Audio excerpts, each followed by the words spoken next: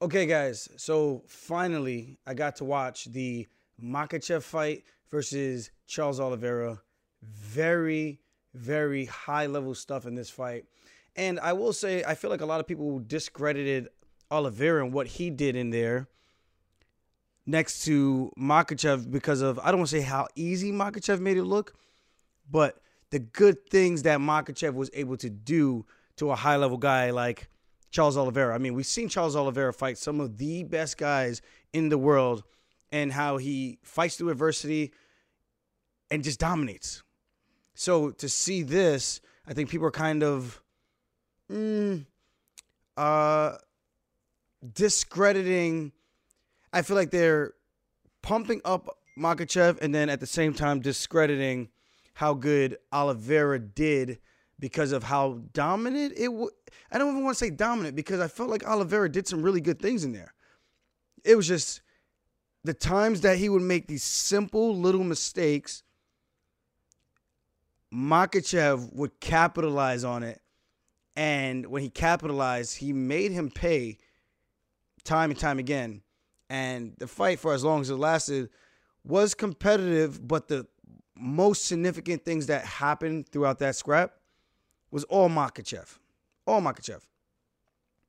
Oliveira had some moments, but they were like small moments. They weren't like, oh my goodness, he's changing or he's changing the tide a bit. It wasn't anything like that type of a moment like that.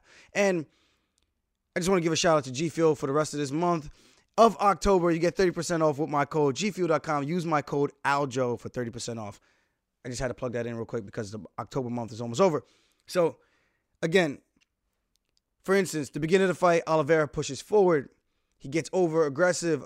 Makhachev steps back, cracks him with the left hand, slips off the center line, gets his head off the center line, cracks him with the left hand, and sends him backwards to the canvas.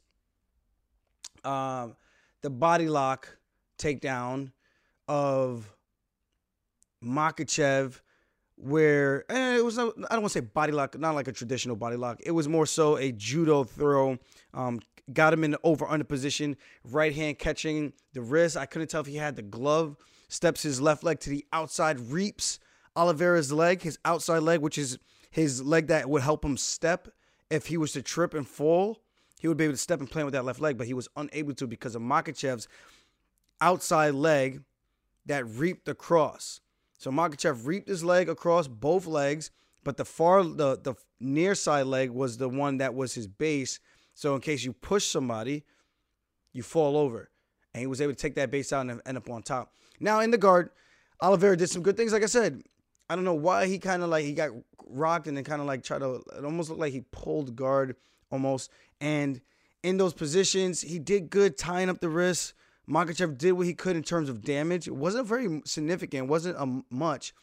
Oliveira had a moment with the triangle that looked scary for a second. It wasn't like, oh my God, it's deep, it's locked on. This might be it. But it was in a position where he was able to land like an elbow. And elbow, I mean, it's one elbow. But yeah, elbows don't feel good when you get cracked, you know, on the top of the head and things like that. And it was a position where if Makhachev made one little mistake, he could have pulled his arm through and then locked up a triangle or maybe even transitioned to an armbar or omoplata, which changes that entire sequence. But Makhachev stayed disciplined, got two hands in or one hand out, and that was a good job on his part, just being able to recognize the threats. And that's what makes Makhachev so good. And guys, I never discredited Makhachev. My only thing that I said was we just don't know how good he is yet in terms of top level competition. Oliveira, he's been tested. He fought like 4 times in 2 years or 5, I think. I think it was 5. Correct me if I'm wrong in the comments, guys, please. I would have to go look and double check. But I think it was 5 times in like 2 years. That is super active, and they were all top 5 opponents. And then you got Makhachev. He took his last 2 before this fight were short notice fights. You know, so not trying to discredit Makhachev. All I was simply is pointing out a fact.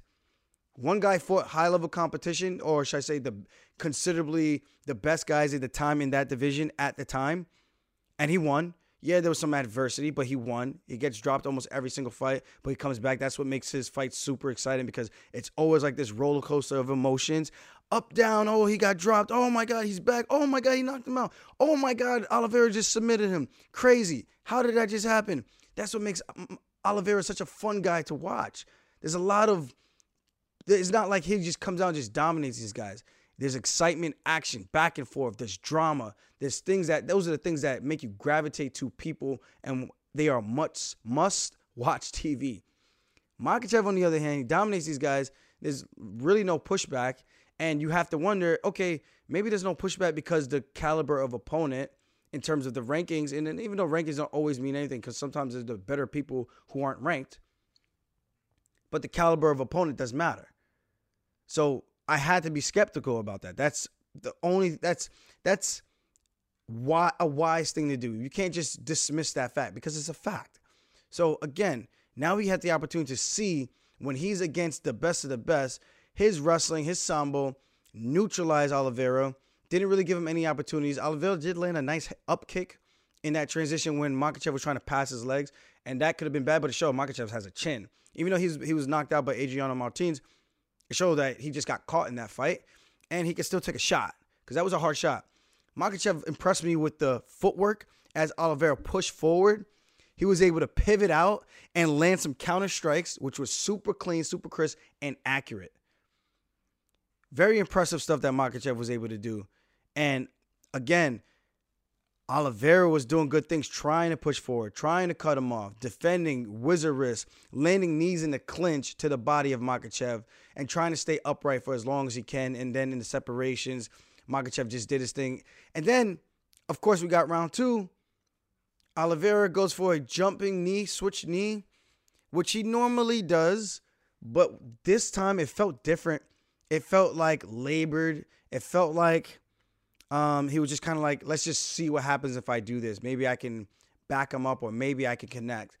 And in that transition, Makhachev lands a jab. I think it was a jab or a cross. Something landed in the chest. I saw something land in the chest.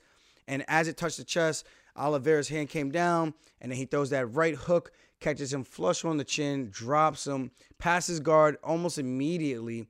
And as he passes guard, Oliveira's hands is already up here for some reason. His left hand was down here. His right hand was up by his head.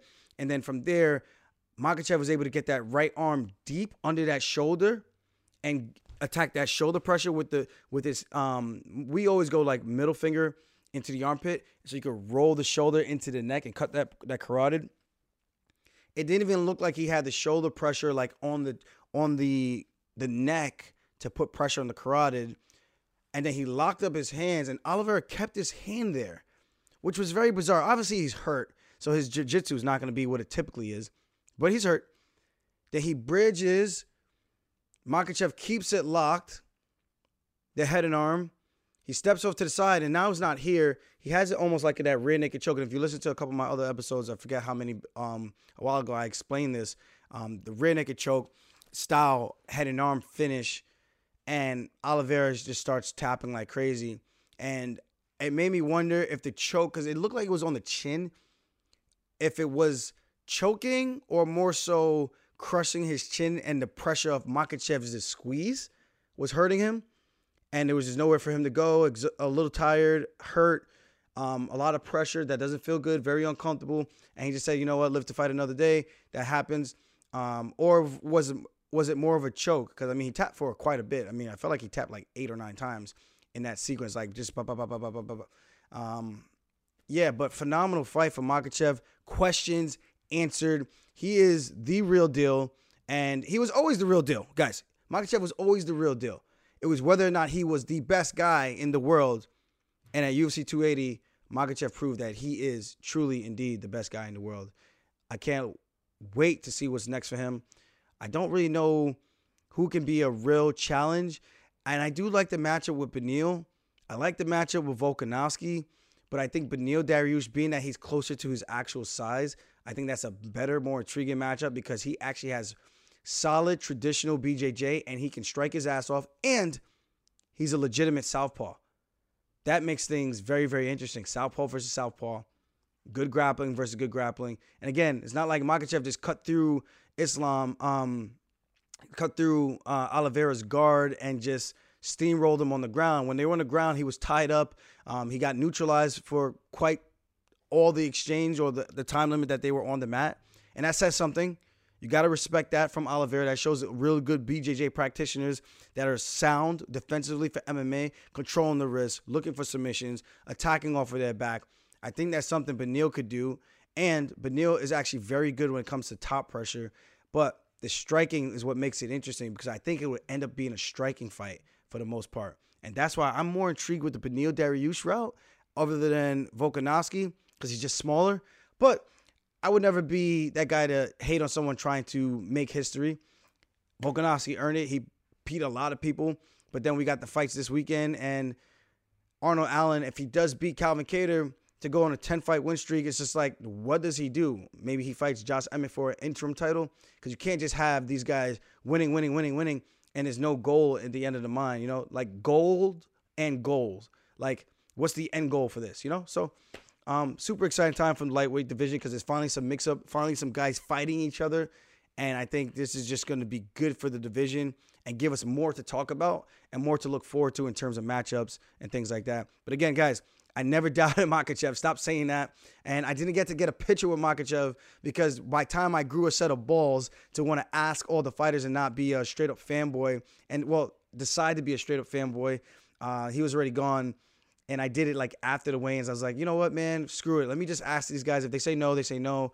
And then I remember, like, they probably want to take a picture with me just because of where I am in my career. Maybe I'm overthinking it. And I don't know, because I just feel like not everyone wants to be bothered with a picture. But I thought it was cool that people were happy to take a picture with me. I thought that was cool. So that was cool. I'm just a fan of the sport and genuinely watch all the fight cards, and can't wait for the fights this weekend. Again, gfuel.com for the rest of the month. 30% off. Use my code ALJO. And if you want some Funkmaster merch, go to my website, aljamainsterling.com. Link in the description below. I got some new designs that are going to be coming out soon, hopefully in the next 2 weeks. We can lock them in. And again, thank you guys for supporting, and thank you for always watching the channel. If you can, show some love, hit that like button. And if you like my shit, subscribe to my shit or spinning back fist, baby. Bop, bop, bop, bop. Bow. Let's go, baby. Let's go. And still.